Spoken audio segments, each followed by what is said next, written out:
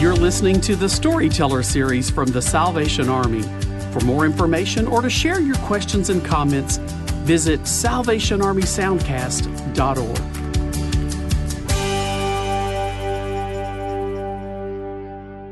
The Book of Acts, Chapter 10. At Caesarea there was a man named Cornelius, a centurion in what was known as the Italian regiment. He and all his family were devout and God-fearing. He gave generously to those in need and prayed to God regularly. One day at about 3 p.m, he had a vision. He distinctly saw an angel of God who came to him and said, "Cornelius!" Cornelius stared at him in fear. "What is it, Lord?" he asked. The angel answered, "Your prayers and gifts to the poor have come up as a memorial offering before God. Now send men to Joppa to bring back a man named Simon who is called Peter. He is staying with Simon the tanner, whose house is by the sea." When the angel who spoke to him had gone, Cornelius called 2 of his servants and a devout soldier who was one of his attendants. He told them everything that had happened and sent them to Joppa. About noon the following day, as they were on their journey and approaching the city, Peter went up on the roof to pray. He became hungry and wanted something to eat, and while the meal was being prepared, he fell into a trance. He saw heaven opened and something like a large sheet being let down to earth by its 4 corners.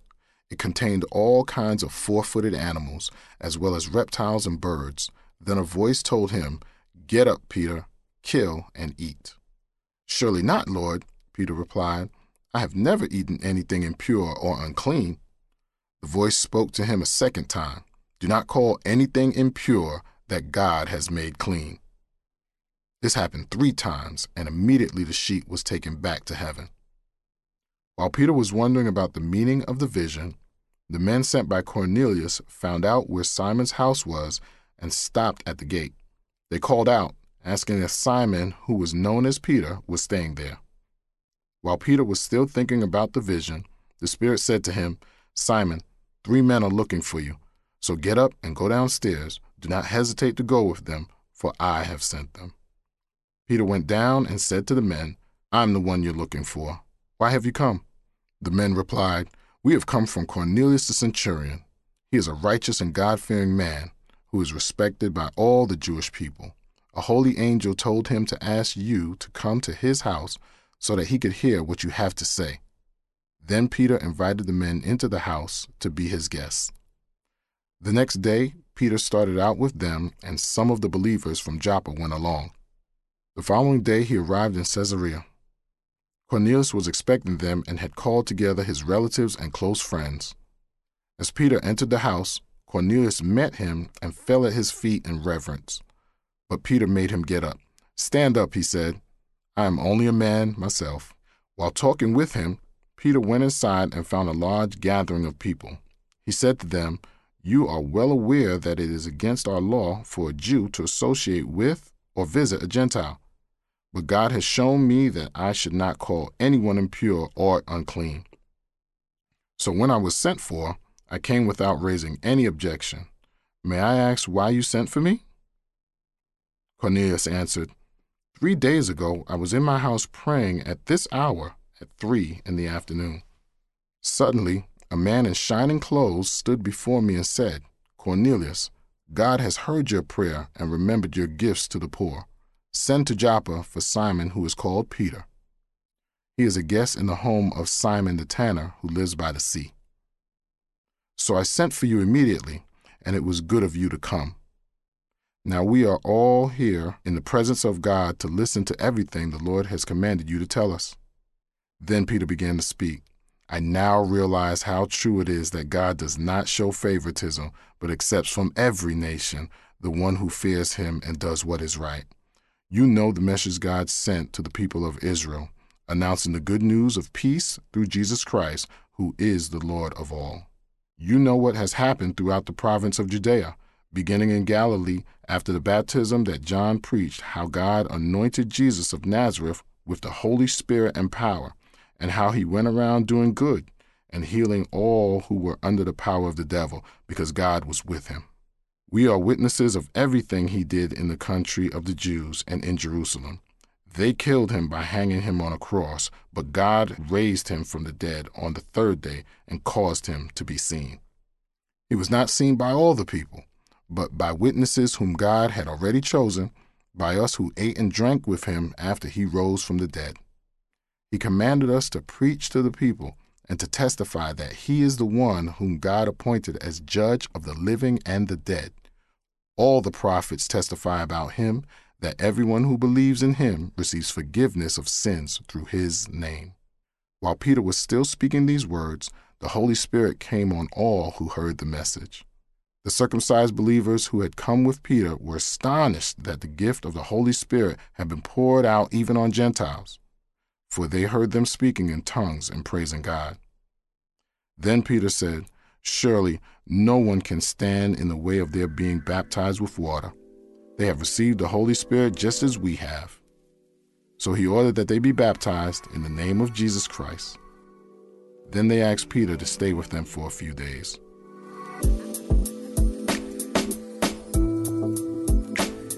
Okay, so I feel like every week I'm like, this is where it really gets crazy. But it just keeps getting more and more insane and intense. So in chapter 10 is this, Peter has this like insane encounter with God's Holy Spirit. And that just cracks the gospel wide open to go not just for the Jews, but also just for the whole world redeeming. And so the book of Acts is really just all about like go. Like, well, first it was wait. Chapter 1 is wait. Right. And then it's go. Like go. Like go to this person, then go to more, and then go to everyone. And here we see in chapter 10 that we have this guy, Cornelius, and who has an encounter with God. And the Lord reaches out to Peter and gives him this vision, which really just changes the world and makes a way for people like me to then be able to be a part of the family of God. Especially because you have here talking about making room for people like me. Well, now, thanks to Peter's vision, bacon's on the table, okay? Wow. And some pork, yeah. And so talk about making room for people at the table. That'll bring people to, at least at my house, to the table. Yes. So you find here something really interesting happening where, just a few chapters ago, really, this whole thing was launched and birthed by the Holy Spirit and has been, as we've already seen over the course of many weeks, this incredible sort of roller coaster of things happening. And so this is a fast-moving thing. And the Holy Spirit does something here in the story that begins a huge change in terms of the church's kind of missional outlook.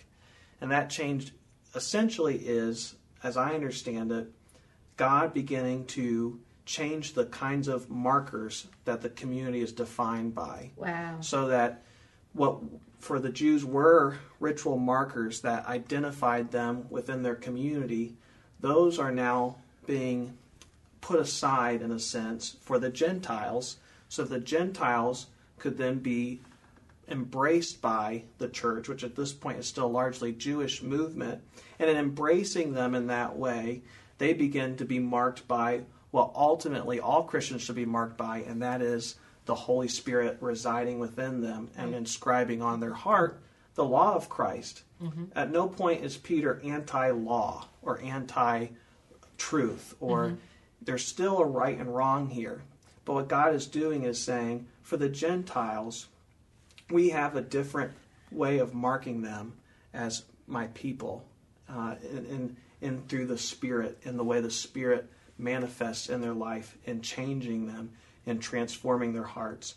And it's the same way for the Jews, except that the Jews have this other history of being marked by these other marks of identity. And we get then into chapter 15 in a few weeks how the church has to bring this together in some kind of resolution. And I keep thinking in reading this, if Peter hadn't been obedient, or if Cornelius hadn't been obedient, this encounter wouldn't have happened. And it really challenged me You know, I'm thinking in listening to the Lord, and in how the Lord in our time now wants to use us, wants to use me. Am I obedient? What encounters are there where the Lord is wanting me to maybe take a step and go and have a conversation? And He has already prepared the way and had spoken to someone else. It really challenged me. Because the Lord really is all about creating friendships in unlikely places. Yes. For the sake of His kingdom. Yeah. And I love that. And I'm really thankful for that, because someone befriended me when I wasn't like them. I didn't have the same markers as them.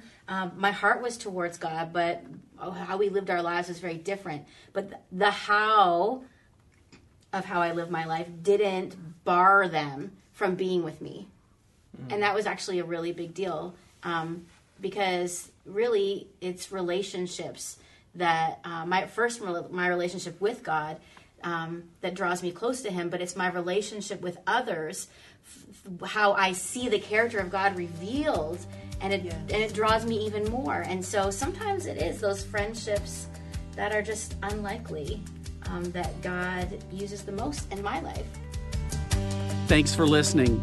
If you're enjoying this show, please share it with a friend. You can subscribe to the Storyteller series on Apple Podcast, Spotify, or your own favorite podcast store. For more information, visit SalvationArmySoundcast.org.